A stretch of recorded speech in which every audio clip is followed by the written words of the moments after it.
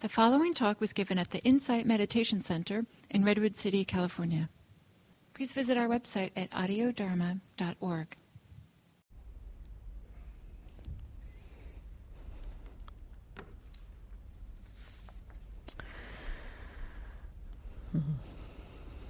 So continuing our exploration of the Four Noble Truths, we've covered over the last number of weeks the first three Noble Truths, although I'll recap just briefly here.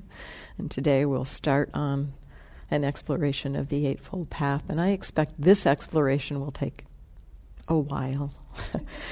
Because the way I'm exploring this, the way I'm interested in exploring this is not just to talk about each one, as one thing, but to really explore, because there's one teaching that says all of the teachings of the Buddha, everything that the Buddha taught over his 45 years of teaching, can be kind of subsumed by the Four Noble Truths.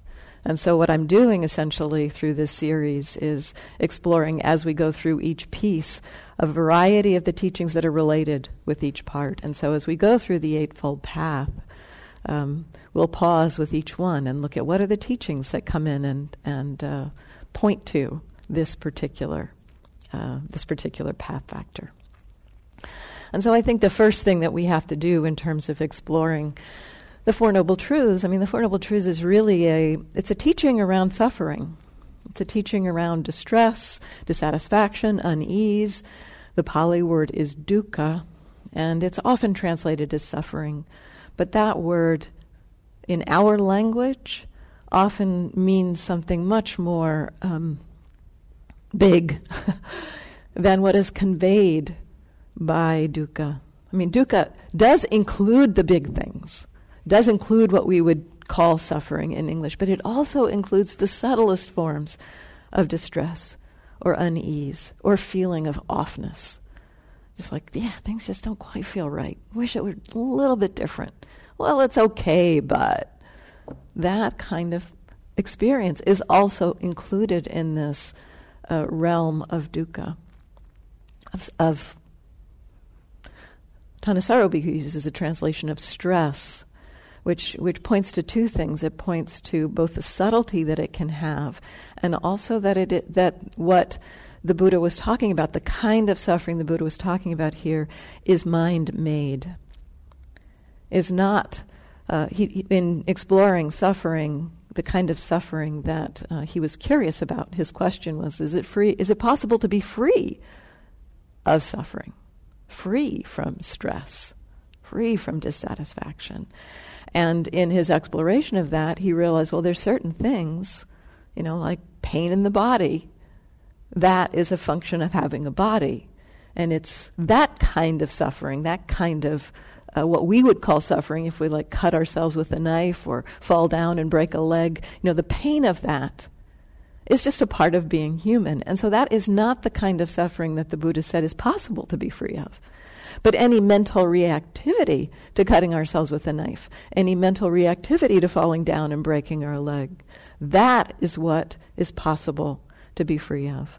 And so the first two Noble Truths, the truth of suffering and the truth of the arising of suffering, are sometimes talked about as the truth of the source of suffering, points to this, that the suffering that is being referred to is this mental reactivity to what is happening, and is summarized in the second Noble Truth as being craving, as the kind of base movement of mind, or the basic movement of mind that leads to all the forms of distress. So craving things to be other than they are, wanting something to stay that's slipping through our fingers, wanting to get rid of something that is unpleasant, this kind of neediness about having to need things to be a certain way. This is the kind of one of the core reasons for our mental stress. And so this teaching when we hear this, often has us kind of wondering or a little confused at times about, well, aren't I supposed to, it's like, how can I not be averse to injustice in the world? How can I not want, something to be different in the world when it just seems so wrong, or there are unethical things happening? Shouldn't I want to change that? And so this points to there's an understanding that there are different kinds of wanting, and the wanting of craving is kind of connected with the tightness and a tension and a neediness, a kind of an aversion to things as they are, and so it's a kind of a contracted kind of craving, of wanting. And there is another kind of wanting that's more connected with an open heart that we could use instead of wanting. We might use the word aspiration, or even hope, in a way, kind of a movement in a direction towards something. And so there is a kind of a wanting or a movement towards something that is not about hatred or neediness, but is instead about compassion and love and generosity. And so the shift here around action in the world, when we see something unjust in the world, when we see injustice in the world, our habitual response will probably be aversion. And our exploration around this isn't to hate our aversion, that's piling hatred onto hatred, but rather to explore opening to, okay, so this is coming up. This experience of aversion is coming up. Can I hold that? Can I notice that? And begin to notice that feeling of hatred or dislike, that kind of pushing away of that experience or that situation, is kind of bound up not only with the aversion piece, but is also bound up with a part of the mind that basically feels compassion for and care for and love for our fellow human beings. And so our suffering around those things is kind of a tangle between our habitual response of shouldn't be that way, gotta, and the hatred around it, and our kind of motivation around love and care and compassion. And so as we open to being present for those experiences, we may begin to notice and see the wholesome side, the beautiful side of that reaction or response. And so this partly is the pointing. As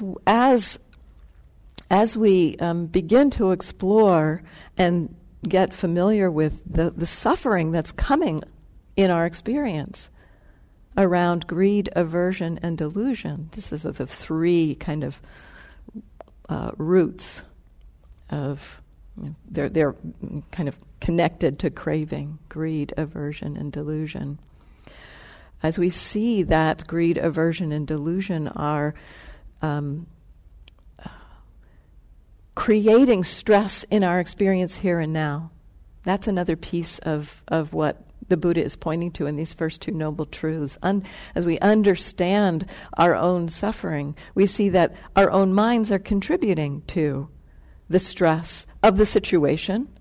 We begin to feel here and now the stress of that, the constrictedness of the greed, of the aversion, of the delusion. And the mind begins to understand that this is added by its own processes. And so this is in the terrain of what the Buddha began to understand as he looked in his own mind and began to question, is it possible to be free from suffering? And as he explored this, as he looked at my understanding is he kind of deconstructed the nature of suffering and began to see very deeply that greed, aversion, and delusion were not helping. And as he began to notice that and to explore his own mind, he began to see the possibility of those three root motivations. They're very habituated in us, very conditioned, deeply conditioned, these motivations of greed, aversion, and delusion. And he began to see that there's a possibility that those root motivations can fall away. And to our surprise, perhaps, as those root motivations fall away, there's kind of two amazing things. One is that we see that, even just small tastes of feeling greed, aversion, and delusion fall away, even for moments, we see how much of what we call suffering is rooted in those three things. And that the experience of being free from greed, aversion, and delusion is a whole different kind of way of being in the world. And it's an experience of a mind at ease, at peace, and yet not. So that's one side, is that we see that when greed, aversion, and delusion begin to weaken, and we get little tastes of greed, aversion, and delusion not being present, our sense of what suffering is radically shifts. And we begin to recognize that the mind can be at ease, the mind can be at peace with whatever is happening, with whatever pleasant, unpleasant, neutral experience is happening. And so that's one side, is that we see just how much of what we actually call suffering is based in those three functions in our mind. The other thing that we see, the other side that we see, is that having greed, aversion, and delusion fall away doesn't mean that we become like some non-active being. It doesn't mean that we just sit and watch and go, oh, the world as it is. Oh, look at that. People are suffering. Oh, people are doing things that hurt each other. Oh, that's the way it is. Okay. It doesn't mean that we just stop engaging. A peaceful heart is not a non-responsive heart. In fact, it's just the opposite. When greed, aversion, and delusion fall away, the heart that is not filled with greed, aversion, and delusion is really motivated to respond to the world. Not react, but to respond. And so this, even just a little bit of exploration of how the mind is bound by greed, aversion, and delusion, and beginning to see little flavors, little tastes of a weakening or release of greed, aversion, and delusion, give us an understanding of both the peace and the openness of heart that come with that release, and also where other motivations come from to have us act in the world. So we're not acting out of hatred and anger and greed, but rather out of wisdom, out of generosity, out of compassion, out of love. And yet, this greed, aversion, and delusion are deeply conditioned in our minds. We are trained from... some of it is trained, some of it is how our culture, our society responds to the world, what we are encouraged to want and have in our lives. You take a look at any advertisement and greed is right there. Just the encouragement to consume, the encouragement to have things as a way to be happy. This is just such a part of our capitalistic culture, that if you're not consuming things, you won't be happy. And so so some of it is trained into us, but also some of it is just kind of based in our human system that we kind of move towards, and very naturally, organically, in our, from the time of even, in evolutionary terms, most living beings tend to move towards what's pleasant, towards nourishment, towards things that will keep it alive, and away from danger, away from unpleasant. And so this movement towards pleasant, away from unpleasant, has been very foundational in the whole evolutionary process. And so it's kind of deep, also deep in our system, that we move towards what's pleasant. We want it. We move away from what's unpleasant. We don't want it. We want to push it away. And so that's very deep in our human system, and yet it is in some other creatures, like like single-celled creatures. They don't have much say in what they do. They just, their system is almost like a program. It just will do what it does. And our system is much more flexible, and we have some say in our what happens in our minds and how we respond to things. And yet that programming is still, that the kind of the what's happening in there is very deep in terms of that moving, wanting to move towards pleasant, wanting to move away from what's unpleasant. And very quickly as a baby, we start to learn, if I get this thing, then I feel better. If I get rid of that thing, then I feel better. And so our minds get conditioned to get things that are pleasant, get rid of things that are unpleasant, because it makes us feel better in some way. And so this is, again, it's very natural that this will happen. And yet what the Buddha is pointing to in terms of the greed, the aversion, and the delusion is that, and he says, yes, there is a form of happiness that comes from getting something that's pleasant and getting rid of something that's unpleasant. But it's actually not, it's actually a very unreliable kind of happiness. It says because what we are aiming to get and get rid of are themselves impermanent and unreliable, then the happiness that comes from that is also impermanent and unreliable. And so the question that the Buddha was asking is there a more reliable kind of happiness than simply getting through life having what I want and getting rid of what I don't want? And he discovered in his own exploration that this ending of greed, aversion, and delusion was that happiness. A deeper kind of happiness, a happiness of a letting go of a neediness. And you don't have to believe me about this, but what for me at least, believing that, it was hard to believe that. It was not intuitive to believe that.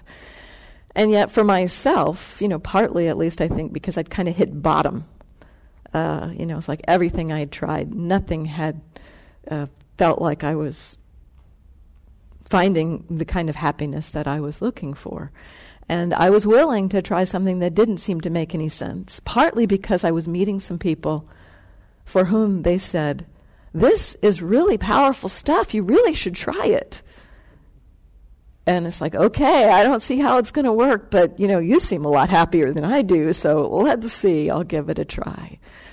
And so that's maybe where we begin. We take our faith or confidence from somebody else saying, yeah, this greed, aversion, delusion stuff, it's really in the way. You might look at it. You might explore, what does it mean to be with it instead of acting on it? And so this is in the terrain of the third and fourth noble truths. The third noble truth, the Buddha pointing to the possibility of the ending of greed, aversion, and delusion, and the happiness that comes from that. A very deep kind of happiness that comes from that. And the fourth noble truth is not just that it takes, just hearing about this. This is a really important piece. It's this understanding this for ourselves isn't just about hearing something. We have to actually look into our own experience and start to explore. The Buddha at one point said, I just point the way. The path, the Noble Eightfold Path, which is the fourth noble truth. There is a path to the release of greed, aversion, and delusion, that freedom from suffering. He said, I just point the way. You have to do the work. The path analogy is really apt in many ways. Because what is a path? I think of a path through the woods. In order to get where that path is going, you have to walk on the path. You can't just know the path is there and go, oh, well, there's something on the end of that path. You have to walk on the path. But also, in order to have that path be there, actually many people, have to have walked on that path ahead of you. And we, in a way, know that somebody has walked on that path. And based on the way the path, that you can tell the difference between deer trails and people trails, in the woods. The deer trails kind of peter out at some point, and the people trails, you can follow them. They are well worn. And so the path that the Buddha is pointing to that will lead us to this release from greed, aversion, and delusion has been well worn. And it is described by this teaching on the Eightfold Path. So the Eightfold Path, no surprise, has 8 parts to it. And it is thought of in a couple different ways. First, I'll just name the aspects of the path. Wise view, or wise understanding. And wise intention is the second one. Wise view kind of pointing us in the direction towards the possibility of release from greed, aversion, and delusion. Wise intention, having that sense that there is a possibility, as in my case, not having a direct sense of the possibility, but trusting somebody else. It's like you're trusting somebody else who says, yes, that path gets somewhere. The path in the woods, that goes somewhere. You can follow that path. We may trust that person. If we have a trust in that person, we'll trust them to be telling us that truth. And so likewise, for myself, it's like I trusted that somebody else said, yes, this is useful. And so stepping onto the path, then our intentions become in line with that direction. So we walk in that direction. So that's a little bit about wise intention. And then another piece of this is the component of our relationship in the world. So our intention to become free from suffering or to release greed, aversion, and delusion. Then the next 3 aspects of the path, wise speech, wise mindfulness, wise concentration, wise speech, wise action, wise livelihood. Those 3 are kind of a reflection of that commitment to not creating suffering in the world if we are committed to releasing suffering in our own hearts. And so that's the next piece, is a commitment to engaging in the world in a non-harming way. And then the last 3 are wise effort, wise mindfulness, wise concentration. And that's kind of bringing back to a mental cultivation, that we have to actually look into our own minds, our own hearts and minds, in order to understand how greed, aversion, and delusion work in our experience. Simply being told greed, aversion, and delusion are operating and creating suffering isn't enough. So the Buddha said, I point the way. You have to walk the path. And a large part of that is this mental cultivation, the cultivation of a mind that actually can look at greed, aversion, and delusion. And in some ways, this path, the Eightfold Path, is sometimes called the middle way, the middle path. And there are different ways in which it's talked about as being a middle path. But one way we can think about it is that it's, in terms of our suffering, in terms of our seeing greed, aversion, and delusion in our minds, and greed, aversion, and delusion basically being the roots from which all of our reactive emotions spring. Anger, hatred, confusion, irritation, dissatisfaction, annoyance, from the suffering to the obvious. Greed, aversion, and delusion are at the root of those. And so we begin to look at those. And so our habitual response, the middle way, is between our habitual, we've got two kind of habitual responses, typically, around our reactive patterns. They are either to buy into them, to act out on them, to believe that they are somehow going to help us. It's kind of amazing at times, certain kind of reactive patterns. When I really began looking at my self-hatred, for instance, kind of stunning to me that some part of the mind thought it was doing something good for me. And it did. There was a little bit of a belief in a way. And one way that my mind understood this at one point is that, was as I was beating myself up about something or other, this was, in the first few years of my practice, this was a big part of my exploration, looking at self-hatred and how it worked. And one piece of it was this self-judgment of, oh, you're such a bad person. You just don't do anything right. That kind of movement of mind was attempting to get me to not do something, attempting to get me to be the person that other people would like. So it was somehow in a very twisted way trying to make me happy. And yet, boy, was I miserable. So that's one thing that we do, is that acting out on our habits and patterns. The other thing that we do is repress, deny those habits and patterns. Kind of pretend they're not there or are unaware of them. And so the middle way is right between the two, and it can almost feel like a razor's edge between these two. What does it mean to allow a reactive pattern, such as self-hatred, and yet not act on it, not recondition it, not deepen that pattern, not deepen that habit, and also to not repress it? This is the skill that the Eightfold Path helps to teach us.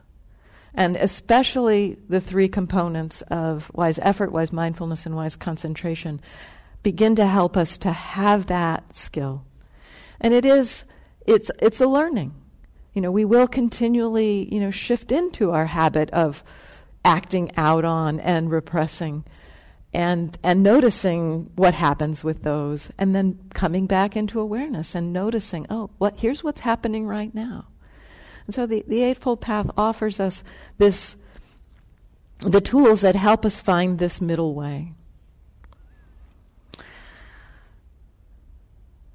So over the course of the weeks, we'll unpack this a lot more. But what I'd like to do now is kind of revisit the Eightfold Path just briefly to talk about each piece just a little bit more, and then I hope to have a few minutes for questions and comments. So the Eightfold Path is structured both as kind of things lead and build on each other in a way. We can understand it as being, with wise understanding, an understanding of what it is that what is the direction we're headed in. The curiosity about how do greed, aversion, and delusion contribute to suffering. That this is actually a piece of the wise understanding. The Buddha pointing to this. Greed, aversion, and delusion are really at the root of your suffering. It would be helpful to explore understanding them. It's a very kind of central or key teaching. This is the wisdom that kind of helps us step on the path. And so it's, wisdom begins the path. And with that wisdom, we may start to take action. Our intentions kind of may come into alignment with that. We may decide to start cultivating some of these tools. And in the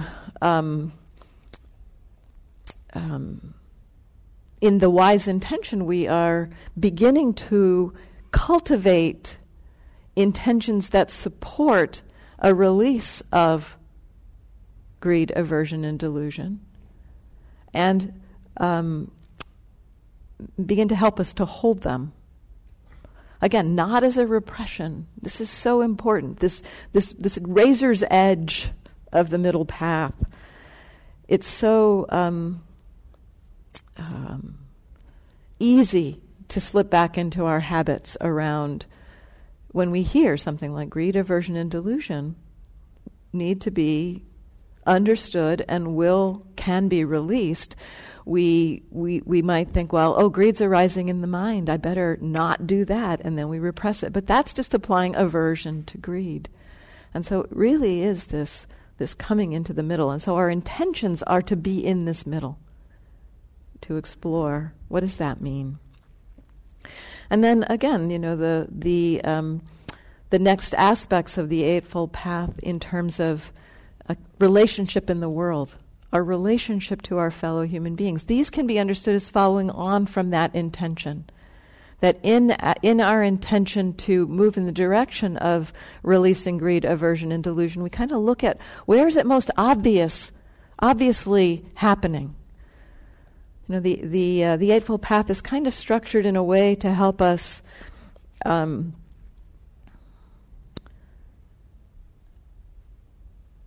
undercut the ways greed, aversion, and delusion functions in our lives. And some of the most obvious ways that greed, aversion function in our lives is in our relationships, in the ways that we act with each other. And so this exploration around how do we engage with each other? How do we speak and act and live with each other? Can we come into harmony there? Can we engage in non-harmful ways? And so this aspect of the Eightfold Path around relationship, it's sometimes talked about as being the ethical component of the path. But it's a really pragmatic ethics. It's an ethics that is pointing to, if we want to have some freedom from greed, aversion, and delusion, then we need to engage in the world in ways that don't encourage greed, aversion, and delusion. And so the ethical section of the path is about our actions in the world, how we speak, wise speech, refraining from speaking falsely, refraining from harsh speech, refraining from divisive speech. And then at the deeper levels, refraining from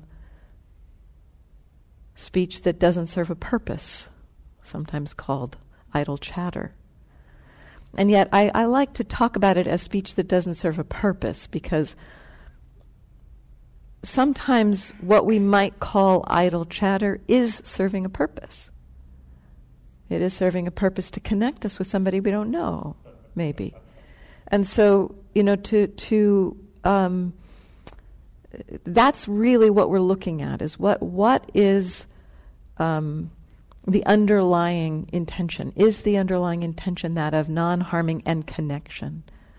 So in speech, we explore this relationship of, and basically the Buddha puts the ethical component in terms of refraining from actions, refraining from kinds of speech and kinds of actions, partly because what he's pointing to here is if you're acting in these ways, probably there is greed, aversion, or delusion underneath it. If you are acting in ways that harm, if you are acting in ways that, if you are speaking, if you are lying, if you're speaking falsely, there's probably greed or aversion or delusion underneath it. If you are, although there are, maybe I'll set that to the side. There are times I think that potentially, I'm bringing up the extreme condition of, in my mind, in the moment of Nazi Germany and lying about hiding Jews in your attic. I hope I would have the courage to lie in that case, in terms of, essentially preventing a stronger kind of harm to happen were I to tell the truth. And yet there is a consequence to that. There is a consequence to that lie in terms of, the mind gets agitated around it. And yet, for me, I would be willing to accept that agitation of mind for the greater good of saving a life. And so, these teachings are pragmatic teachings around the ethics. We look at, what is the Buddha is basically saying, these tend to be motivated from greed, aversion, and delusion. And yet, here we are in a situation, if we're not just, blindly, going forth and lying about things, but very conscious of what the trade-offs are, there might be times when we would choose to accept the trade-offs around lying. Or some of these others. Although harsh speech, divisive speech, to me, those are the harsh speech is speaking in a slanderous way, in a speaking in language that is harsh. There's usually other ways that we can speak. Divisive speech, the intention to divide people. Again, these tend to come from greed, aversion, and delusion.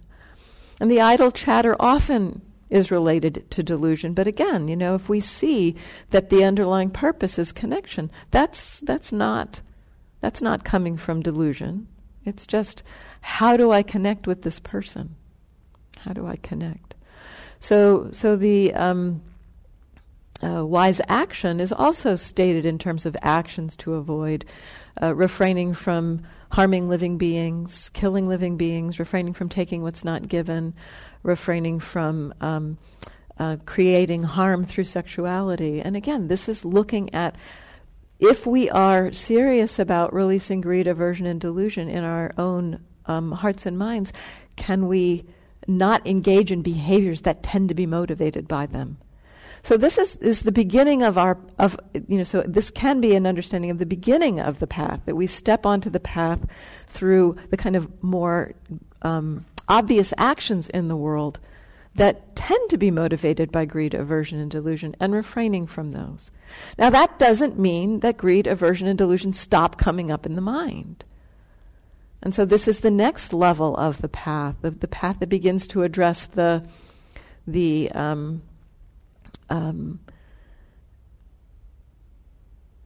ability to notice how greed, aversion, and delusion manifest in our minds. So our first work may be, and again, in this path, we start with the wisdom and the intention to step onto the path, and the first work is to engage in cleaning up our relationship in the world, the more obvious forms of expression of greed, aversion, and delusion. But there are many subtler forms of greed, aversion, and delusion that come up in our minds but don't express in the world. And we start to see that those also cause us suffering.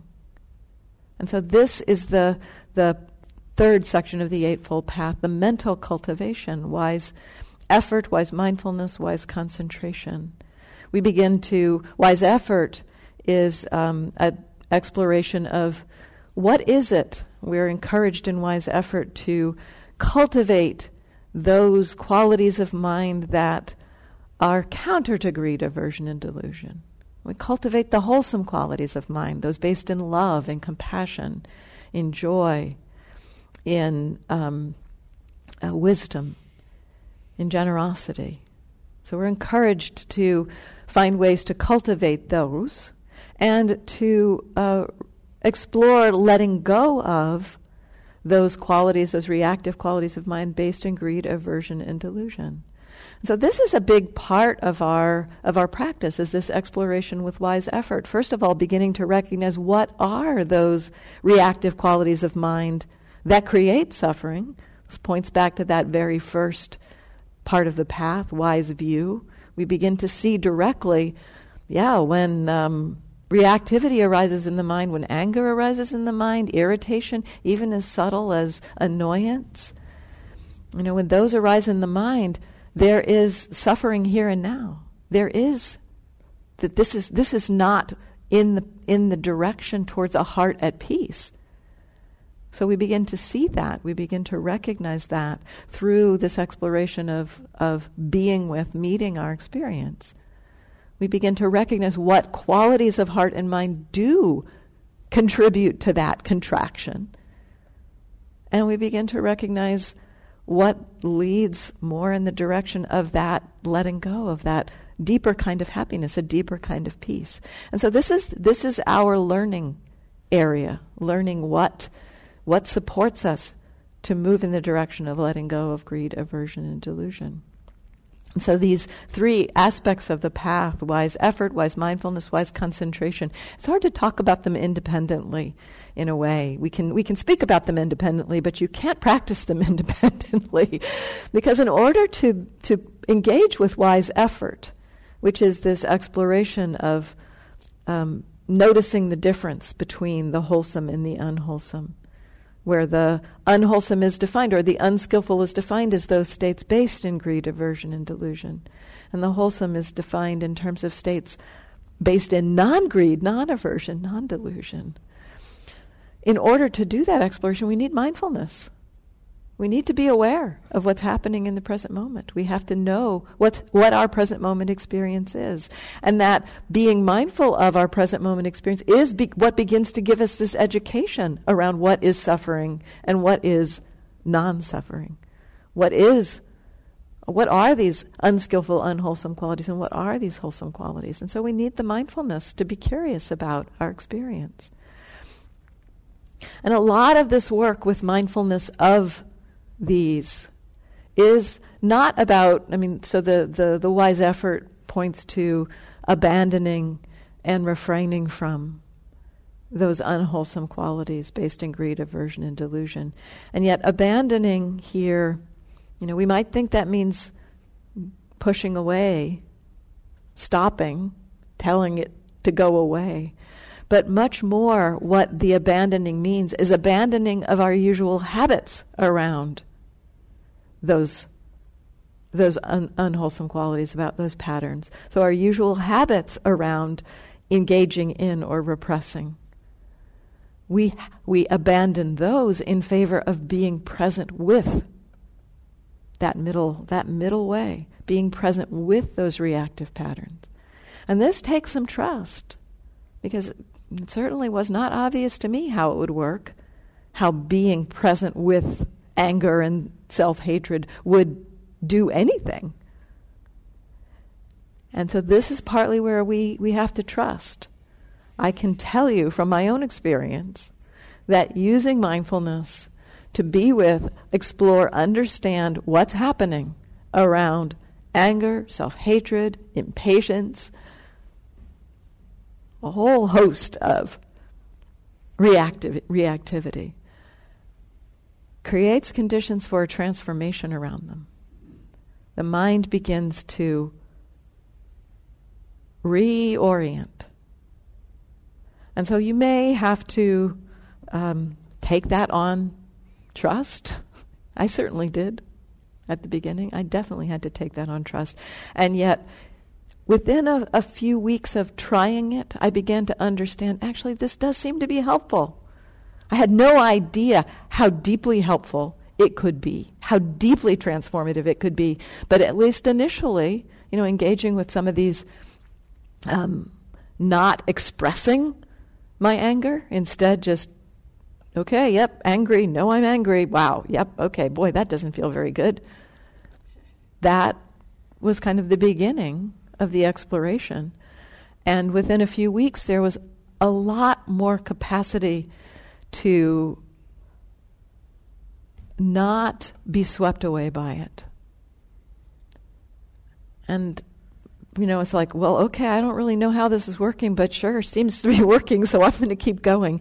And that, that was a kind of a development of trust, of confidence in this path, that, and then an opening to how deeply this can transform these patterns in the mind. And so the wise effort, wise mindfulness, wise concentration takes us from, initial kind of exploration of how to be with and hold something, not make things worse, essentially. That's a lot of our initial work, is not making things worse. And then, and our life gets so much easier when we stop making things worse. We stop making things worse for ourselves, we stop making things worse for other people. And then over time we begin to see, it's actually gets better than just not making things worse. Things actually deeply transform. Our hearts and minds begin to deeply release these patterns. And so the transformation that's possible with the mindfulness of our what's wholesome, what's unwholesome, what's skillful, what's unskillful. And part of that comes as the mind gets much more able to be continuously and steadily present. The concentration, the wise concentration is when the mindfulness becomes more present, more stable. That's when the transformation kind of begins to uproot even the movements in the direction of these habits of mind. So that's a quick overview of these path factors. And one piece the last piece I'll bring in is I talked about them kind of as being sequential in a way. And yet we can't really look at them as sequential. We can kind of understand them as building on each other. And yet if we are practicing wise speech, if we are practicing that engagement with refraining from false speech, refraining from harsh speech, refraining from divisive speech, it takes mindfulness to do that. It takes a kind of an orientation towards the intention to not put suffering into the world, an orientation around the wisdom that the Buddha is offering, that this is useful. And it brings in the effort to refrain from doing something that is harmful. It helps us to understand in the moment what might be motivating that speech. A movement of fear or confusion or anger might be motivating that speech, and we may see that. And so that's bringing in wise mindfulness and wise effort. And so we can't really pull one out and say, I'm just going to practice this one. Because as we practice any one, and you could pick any one, and say, that's the one I'm going to focus on. Wise speech, that sounds useful in my life. I'm going to work on that one. And you will see the benefits of the cultivation of all of them. Because I like the fact that it's termed the Eightfold Path. In a way, it's like, they're all folded on each other. They touch each other. You pull anyone out and you are touching all of them. And so they do interweave. Sometimes people talk about it as being like 8 strands of a rope that connect and strengthen the rope together. So we have just a couple minutes if there's any questions or comments. Yeah.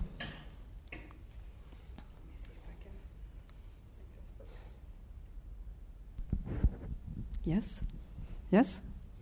Okay. My name is Christy, and my question for you is, when you talked about, I think you said it took a few weeks for me to realize that this path could be transformative.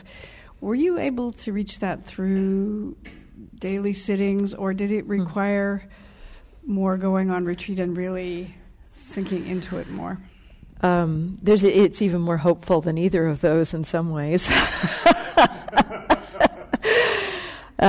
So initially, I was not at all interested in sitting meditation.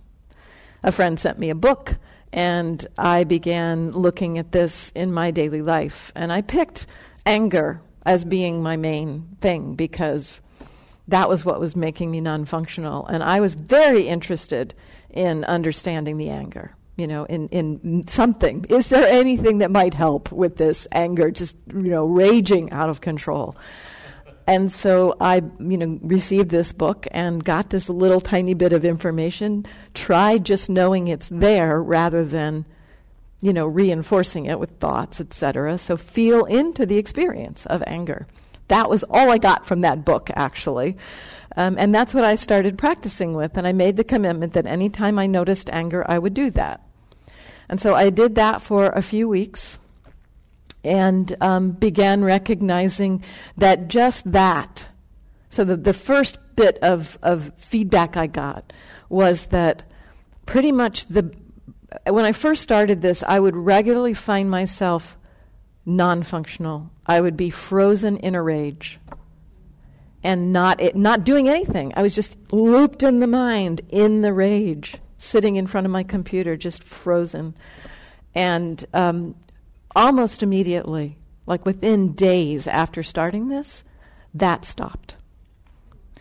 And it became much more manageable. And began to just notice, oh yeah, this is okay, anger's here, whoa, it doesn't feel very good, okay. And then within a few months of practice, I saw much more deeply, again, in daily life, much more deeply into how a thought in the mind, I remember so clearly the experience, seeing a thought in the mind heading me in the direction of anger, seen before the anger was there. And so that moment of seeing the kind of the intention or the inclination to head towards anger, the mind in that moment, having spent, the couple months really getting to know, when anger comes, boy, it doesn't feel very good. In that moment of seeing the mind kind of heading in the direction of, I want to pick up that thought and think more thoughts to get angry at that person, the mind just said, I don't think we're going to go there. And it let it go. And it wasn't me that let it go. It was the understanding that let it go. That all happened before I ever sat down in meditation. And I think a lot of it was, some of it was the commitment. I was so at the bottom. It's like nothing else has worked. I'm willing to try anything. And so the transformation that can happen in daily life as well. So, thank you for the question. And, we'll continue next week. Thank you. Oh, next week? I may not be here next week. I may be away for a while. I'm going off to teach at IMS for a few weeks. But we'll continue when I come back. Thank you.